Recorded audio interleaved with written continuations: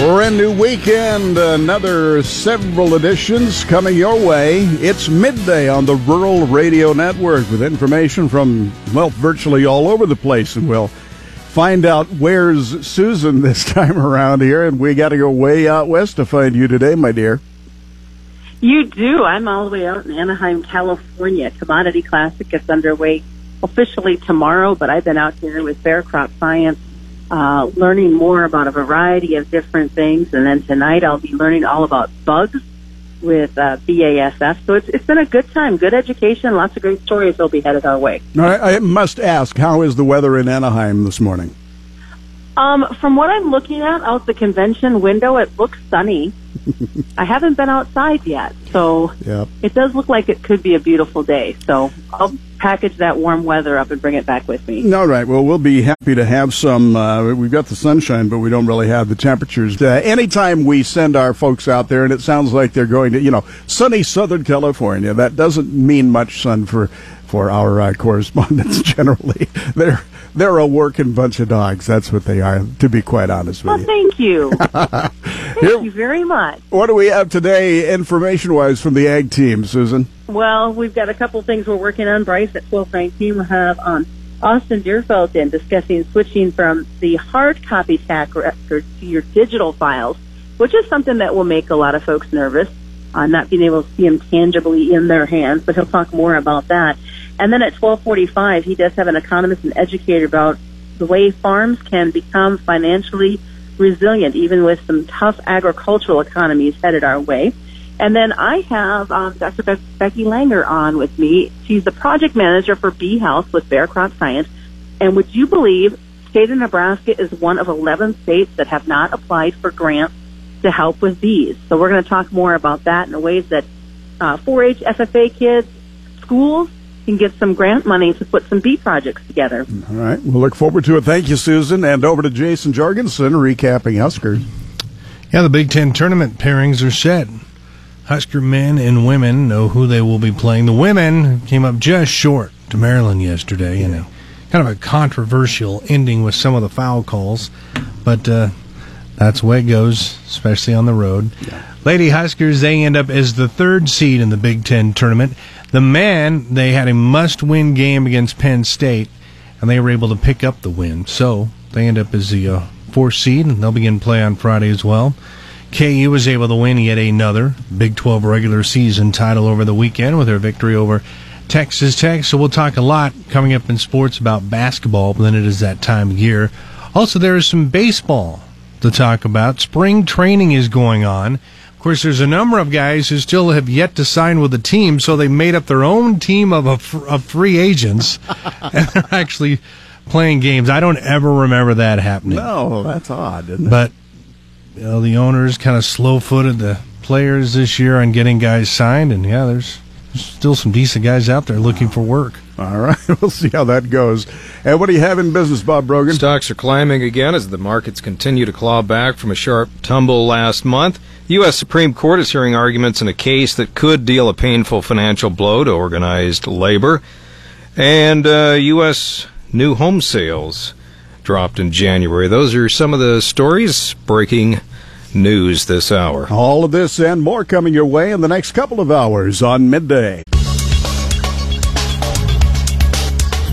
It's time for some ag weather, and it's brought to you today by Coolman Repair. Here is Paul Perkins. And a nice warm-up underway right now across the area. Absolutely. A little breezy, but we'll take this. Exactly. If it means some warmer temperatures after the cold spell that we've been going through, we will take these nice warm temperatures. Unfortunately, it does come with a little bit of fire danger. Exactly, especially across extreme south central and southeast Nebraska from about Elwood to Minden, on over to Fairbury, and then points to the south on into central and west Kansas. We do have a red flag warning in effect for today, but we are seeing those temperatures warm up quite nicely across the area. A lot of this in the upper 40s to the low 50s, still in those snow-covered areas from about McCook to North Platte to Broken Bow. Temperatures still into the mid to upper 30s, but a lot of us, once again, in the upper 40s to the low 50s. Today, breezy and much warmer thanks to a southwest flow off of tropical low pressure just off to our west over the high plains. That high fire danger in place across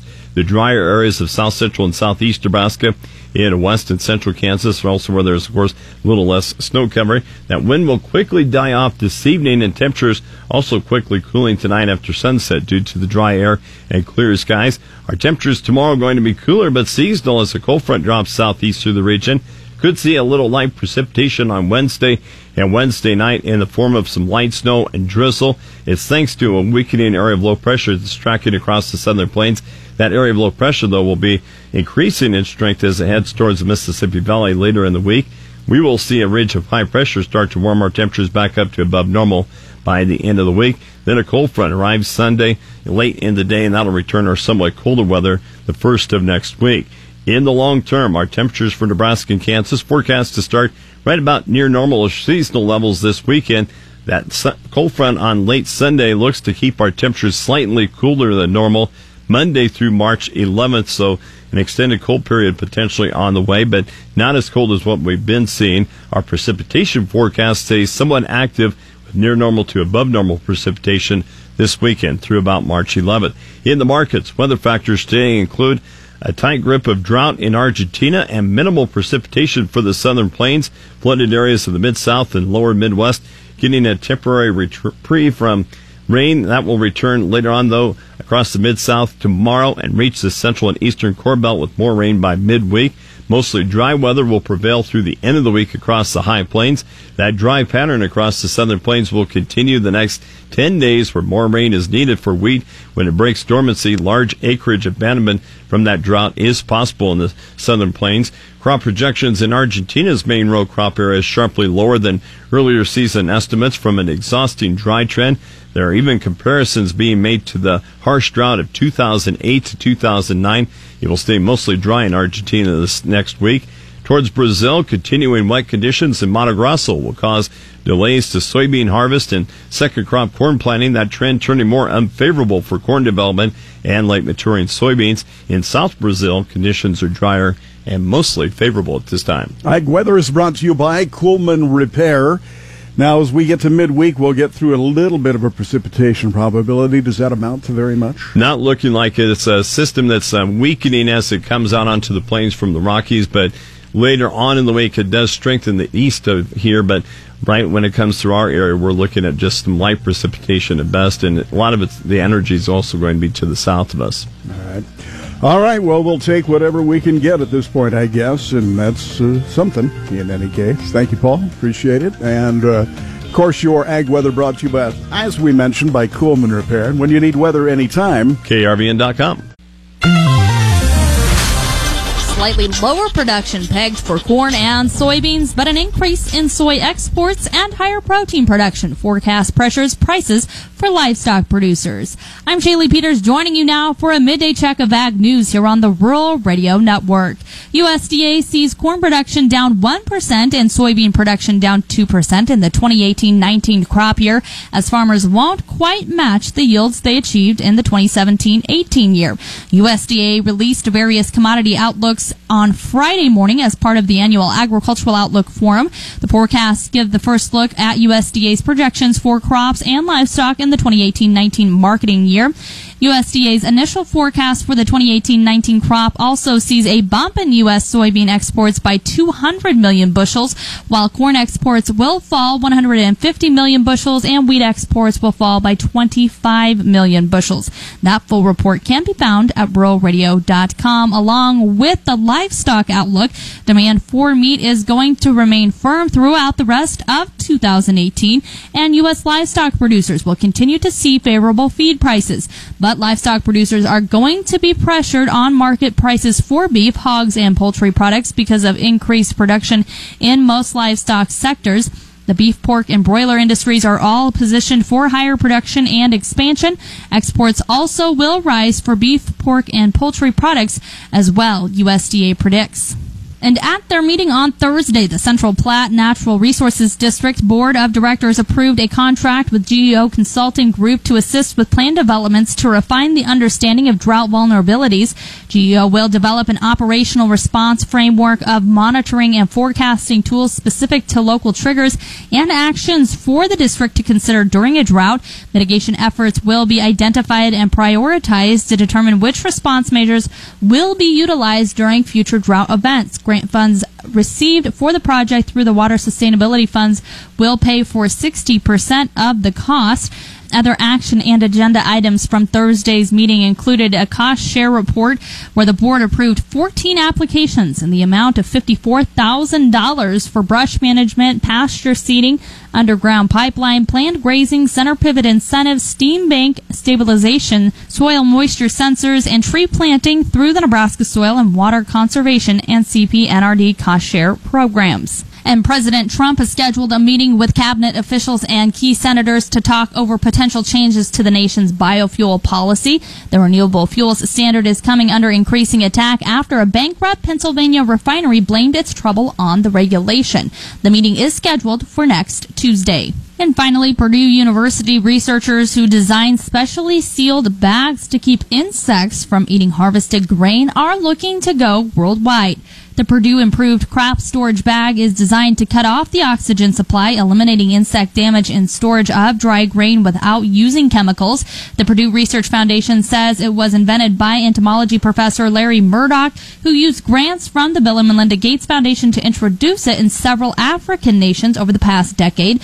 The researchers created a company called PICS Global Incorporated to sell the bags in larger countries such as India, where they don't have a major donor to fund the project. The Research Foundation says the bags have reached more than 56,000 villages, and at least 12.5 million bags have been sold. Find more ag news, audio, and video, as well as up-to-date market information by visiting ruralradio.com. That's a quick check of ag news here at a midday. I'm Shaylee Peters, and you're listening to the Rural Radio Network. Converting hard copy receipts into digital files. Good afternoon to you on the Rural Radio Network. I'm Bryce Duskett reporting.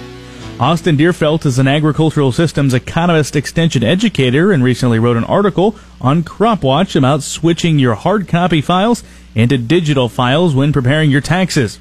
Austin joins me now as we talk about this topic. And so, Austin, to begin, tell us some of the benefits of doing this. Yeah, there's a couple of benefits that go along with it. First of all, most everybody can probably vouch for the fact that if you're doing paper copies, either you're going to have boxes or storage cabinets all over the place in your house. If you switch over to digital records, you're going to clean up that floor space that you can use it for something else. But in terms of actual record keeping, you've got twofold. One is you're going to have quick access to it. As I mentioned in a digital records made easy article that I wrote, you can actually start attaching some of these receipts and stuff digitally to your accounting software that you're using. So if you ever get to a point where you're wondering, why did I make that $500 entry to feed supply, instead of going and trying to hunt down that receipt, you can actually just click on the transaction and it'll pull it up.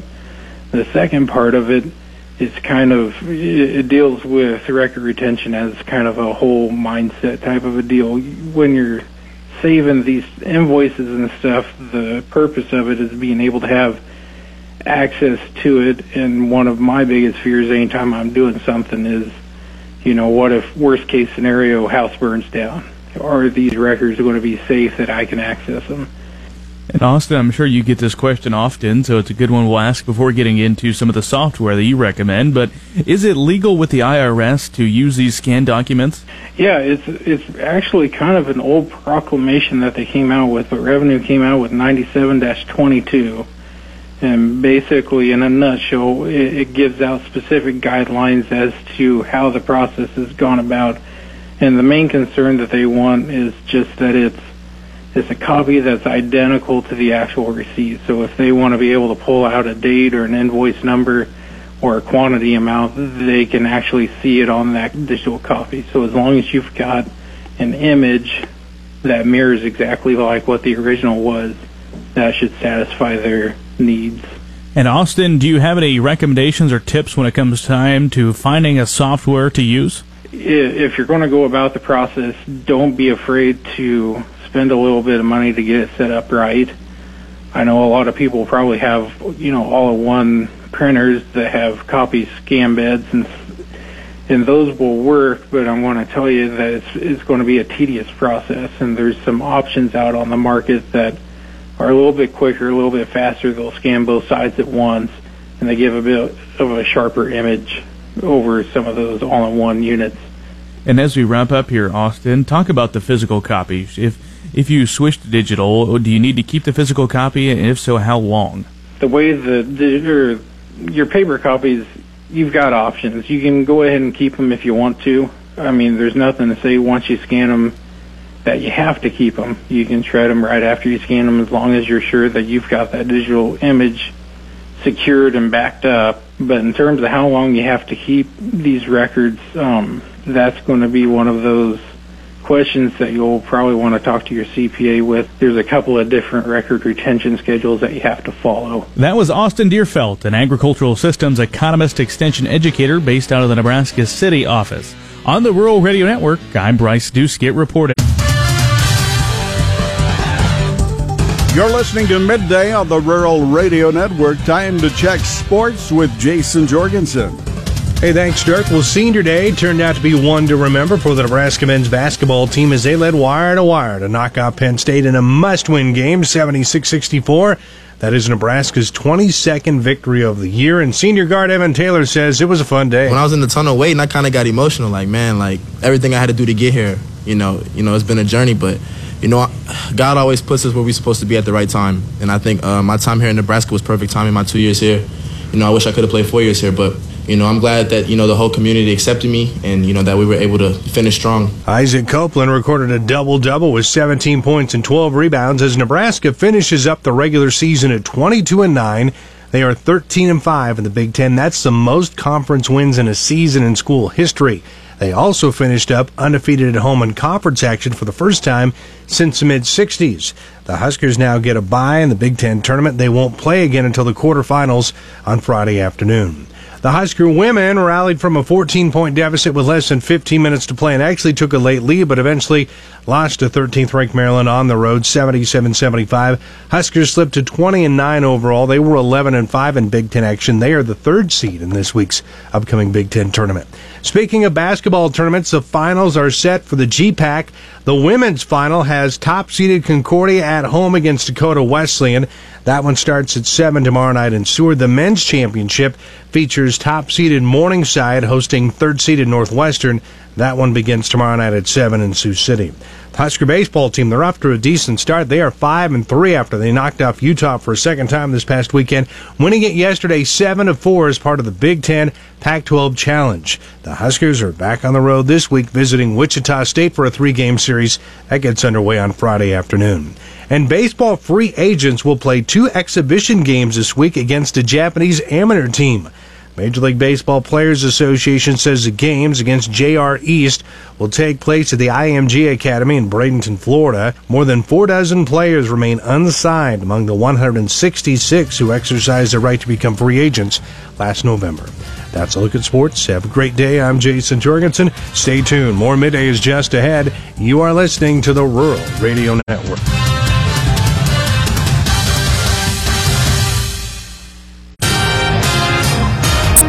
Red flag warnings are posted this afternoon for parts of south central and southeast Nebraska. I'm Dave Schroeder. Downey Drilling was honored by the Lexington Area Chamber of Commerce Friday evening with their Business of the Year and Agri-Service Awards. The company took over a Lexington well drilling business in 2005 and grew its operations to serve several states with agriculture and municipal water services. Tom Downey spoke of a rough time in the early growth period of the company and its future as a key location over the Ogallala Aquifer. And when things get dry and everything's coming this direction, I had a cattle feeder tell me when I first got here that the cattle are coming north, and they are. It's because of feed and water. And we're truly the breadbasket of the world right through here. And we have a sustainable resource. We have a great agricultural community. We have a good mix of industry. and we have the best people that I know. We wouldn't want to be any other place. Downey Drilling expanded into a new headquarters facility this past year and employs more than 30 people. Downey also expressed his thanks to the city of Lexington with their assistance in the expansion project, along with general contractor Paulson Incorporated of Cozad. Nebraska lawmakers have advanced new sexual abuse reporting requirements designed to protect state wards, detained juveniles, and other at-risk youths. Lawmakers gave the measure first-round approval today with a 37-0 vote. The proposal by Senator Sue Crawford of Bellevue would require reporting of all allegations of sexual abuse of state wards, juveniles on probation, detained juveniles, and juveniles in a residential child caring agency. Reports would go to the Office of Inspector General of Nebraska Child Welfare, which reports to the legislature. State agencies are already required to report cases of death or serious injury to the Inspector General. The Supreme Court is divided in a major organized labor case, Janus versus the American Federation of State, County, and Municipal Employees, over fair share fees that non-members pay to help cover the cost of contract negotiations. The justices were split 4-4 when the issue came up 2 years ago, but that was before Justice Neil Gorsuch was seated. The issue is whether it is unconstitutional to require non-members to contribute to public sector unions they choose not to join. Labor expert Michelle Kaminsky from Michigan State University said if the justices side with Janus, public unions would have to work on behalf of people that aren't paying for the benefits. When employees are covered by a contract, everybody who's in that bargaining unit gets the benefits of that contract. They get increased wages, benefits, terms and conditions of employment. Nebraska's union membership rate is just under 10%, with about 78,000 workers represented by unions. Our app is a perfect companion to your phone. Download it free in the App Store or Google Play. Reporting from the KRVN News Center, I'm Dave Schroeder. From $8 corn in 2012 to $3 corn in 2018, farmers do not need to be reminded that the agricultural economy is not as strong as it has been in previous years. Margins continue to narrow for producers, and a new report shows that the number of farms and ranches in the state of Nebraska at 47,400 was down 1,000 farms from 2016. Now, as 2018 progresses, there are factors that you can consider for your operation to be financially resilient. Robert Tigner, agricultural systems economist educator, joins me now as we discuss some of those factors to consider. Now, Robert, as you look at farms that are profitable, what are some of those factors that stand out that they do that make them more resilient?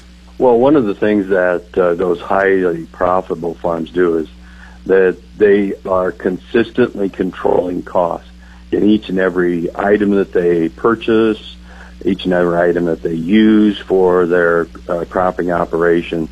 They are looking for ways to reduce costs. For instance, if you apply nitrogen, those highly profitable farms are trying to find the point of most profitable nitrogen. They don't add excess nitrogen or excess P&K just as an insurance policy. They add only the right amounts that produce the most profitable yield. So that lends to their thinking about what is their job in managing their costs. Their job is to produce the highest profitable level of production, not necessarily the highest yields. The yields that are typically most profitable are somewhat below that highest yield. Then a couple of other things that they do too is that they talk with the whole family operation. As profits went up, family livings went up, and sometimes those family living amounts are difficult to take back.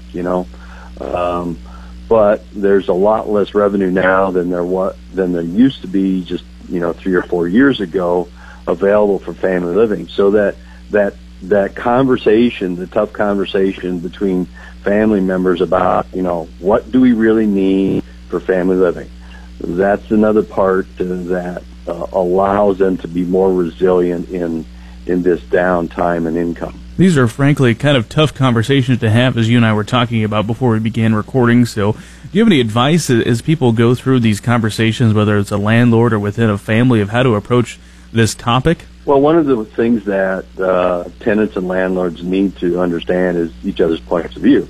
And I'm sure that a lot of them already do. But one of the things that tenants can do is to really open up about their finances to the landlord. Some of those financial discussions should take place so that, for instance, a tenant takes a crop enterprise budget and shows the landlord, this is really what I can pay for that land that you would like to rent to me. And that can be a difficult conversation between the two parties. One way to ease that up a little bit is to have a flexible lease, so that if higher prices came or really exceptionally good yields came in a year, then that landlord shares in that better production, that better price environment than they would have otherwise. So share the financial prospects with your tenants, with your landlord, so that they understand fully what the new economic environment is. I'm sure one of the most important things across the board as you look at this is just increasing revenue from some way or some form. And so talk about the non-farm income and how important that can be as you look at resilient farms. Well, that can add a significant amount to the money available for family living. You know, if there is some time that a farmer has available that they could be doing something else that would add income, that makes some sense. But if that, for instance, is a job or some kind of off-farm business that they've got operating that takes away from managing the farm, they may actually reduce their farm revenue more than the off-farm business. So, for instance, there's a lot of farmers around that have semis, and one farmer told me his semi sits 42 weeks out of the year, so at home, and so that semi might be able to produce more income for that farmer if he were able to either rent it to somebody or to do something with it that they could produce revenue with. Pull cattle, pull other grain for other farmers, etc. So you have to make sure, however, when you do something like this, an off-farm business, some other kind of operation, that you're capturing all of your variable costs and that you're not reducing your farm family income as well. Certainly some important factors to consider. Robert Tigner, agricultural systems economist, educator. We've been talking about characteristics of financially resilient farms. If you'd like to learn more, you can log on to cropwatch.unl.edu and just search for characteristics of a financially resilient farm. On the Rural Radio Network, I'm Bryce Doeschot. Next, let's get a review of these livestock futures trade from Joe Teal, Great Plains Commodities. Joe? Yeah, not a real good day for livestock. Pretty much down all the way across, but the cattle did make a little bit of a rebound here at the end to kind of shave some of the losses. But it really came from the cattle on feed report and the cash trade that was disappointing last week. You couple those two together and it put a little pressure on the market right from the get-go. And we did try to rally in the mid-session and then fell again and then came back just a bit in the end. Cutouts were just a little bit higher. Volume in the boxes pretty light. So there wasn't really much there other than the information that we had received on Friday, and that had been the cash trade and the cattle on feed report. Over in the hogs, just lower. And I think there's big concern over the amount of pork in cold storage, plus the fact that we seem to have an availability of numbers, but cash was higher this morning in the early trade, but futures kind of ignored that and came under some pressure. Cutouts, like I say, were higher, but really no consequence there, so lower. So we ended up starting out the week on a lower note right straight across the board. Thanks, Joe. Joe Teal, Great Plains Commodities. Call him at 800-328-0134. Total cattle slaughtered today put at 117,000, 2,000 more than the same Monday 1 year ago. This is the Rural Radio Network. Bayer Crop Science holds their Agri event every year ahead of Commodity Classic. I'm Susan Littlefield on the Rural Radio Network. Dr. Becky Langer joined us. She is a project manager for Bee Health, talking about a program that's available, and many states, 11 to be exact, have yet to apply for some sort of grant funding. Here's my conversation with Becky. The work that Bayer has continued to do on the Bee Initiative, and you guys have some funding that's folks need to request, and looking at the states of Kansas, Nebraska, Colorado, and Iowa, there's nothing from there. We need to get those folks excited about getting this established with the bees. We do. We need your help in getting excitement there. We have the Feed a Bee Grant Initiative, which is a continuation of our Forage and Habitat Feed a Bee program. And what the grant program is, organizations or individuals put in a very brief application at feedabee.com, and they get grants in the form of $1,000, $2,500, or $5,000 to install forage and habitat. And really, the main criteria in addition to that is have an educational purpose. So it's a perfect opportunity for Boy Scouts, 4-H'ers, FFA groups, church groups, Rotary groups, anyone wanting to get involved in bee health to put out some bee forage and habitat and hold an educational day and get grant funding. So for somebody who's hearing this and hearing you talk about it, what does it really entail for them to do in filling out the application and then fulfilling that grant opportunity? Sure. As I said, the application is very brief. You go to feedabee.com, request more information. It's maybe 2 pages of short questions. Just what size of plot would you be planting? Who is your organization? Have you partnered with anyone locally? And what is that educational component? You then, once you're awarded the grant, it's really up to your own schedule when you want to plant, how you conduct your education activity, and then you provide us quarterly updates for a year or two on what you're doing. So a pretty simple process really for the return on investment and how good you feel for helping the bees. And it amazes me that in such core states of agriculture, there's been no funding asked for yet. I agree. I was very surprised when I looked at that. The goal is to plant in all 50 states by the end of 2018. We've got 11 states left. And with these 4 core states having hardly no applications, I couldn't believe it. They're such strong agriculture communities. What has been some of the feedback from other states that have participated in this program? Oh, that has been fascinating. We had a school in Alabama that planted a garden on their school. All kinds of curriculum activities they're doing with the school from K through 8th grade. We've had another conservation group in Missouri sending us outstanding updates. They've got the Department of Transportation working with them and other conservation groups, all the way to California in an urban garden that has it in a kind of a park where weekend crowds are coming through and getting the information. So everyone has been positive feedback that they really enjoyed the outreach that they get with it with their communities. Well, I love the fact that maybe the attitude and the thought of what a bee is all about has definitely seen some changes.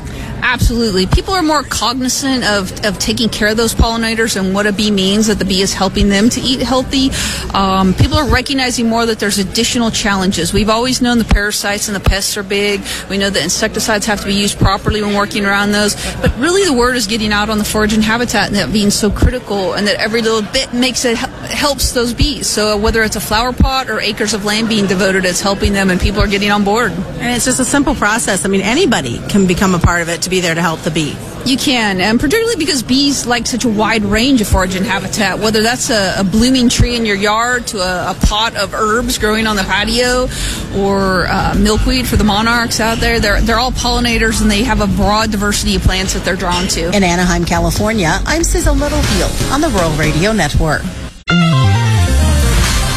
Grain markets today, we saw wheat lead the way higher. Winter wheat futures. That pulled up corn, but soybeans eroded during the day and ended up mixed. We're with John Payne, Senior Marketing Analyst, Daniels Ag Marketing in Chicago, and publisher of the newsletter This Week in Grain. It looked promising for soybeans for quite a while. Yeah, we have a lot of rolling going around right now, given the time of the year. End of the month, we got to kind of figure out what we're going to be set up for March delivery. So you're seeing a lot of wackiness in the spreads. We saw really corn, as far as front month corn, really blow out against May, and what that tells me is you're seeing a lot of money moving out of the March contract into the May contract. And on the bean side, you might be seeing a move out old crop beans into new crop beans, which was a trade you saw today. Nothing's changed really. Forecasts have kind of remained the same here. What I think you've got going on is a nice acreage battle, really between cotton and beans, in my opinion. Although corn is certainly involved, and then on the wheat side, it's about the crop report tonight. We finally get something to feed the bull. Okay, overall, you look at November soybean contract. There were opportunities for some action there, some selling. Correct? I think, getting something locked in here, taking the play out of last year's book would have been something I think guys should look at doing, although I wouldn't be overly bearish at this price. I think, it's still an acreage battle, and, if things aren't going to improve South America-wise, there could be some more press on the U.S. to produce. And again, a lot of the upward price action that, somebody who's bullish like myself would be talking about would be down the road, once we get into the summer row crop season here in the U.S., because the weather threats we're seeing down in South America certainly are. They're going to take a bite out of the global production, but nothing compared to what we'll see if the U.S. would lose 10 to 15% of production. So that's kind of what you want to save some fuel for if you want to sell down the road. And your reaction here to corn being higher, or have we got some more upward moves? I think you do. I mean, very similar to last week where we rallied, opened up higher, and then, didn't want to give it all back, though, mid-morning. I don't know if a lot of that had to do with wheat, but, corn, again, is a lot of the selling's going to come from the front of the curve here in the short term as folks look to produce, and then down the road, I think it all comes to the December. So, again, if I'm looking to re-own, I think buying old crop makes a lot more sense than going out and buying something like December. Although I would be patient here. I think you have a shot to buy May in the high 360s. That would be where you want to be long. If you do want to buy here, just save some fuel that you can put into the gas tank at that price. Thanks, John. John Payne, Senior Marketing Analyst, Daniels Ag Marketing Chicago. Go to danielsagmarketing.com. Corn finishes the day 1 3/4 to 2 3/4 higher. Old crop soybeans 3/4 to 2 lower. New crop up 2.5. Kansas City wheat 8.5 to 9 cents higher. This is the Rural Radio Network.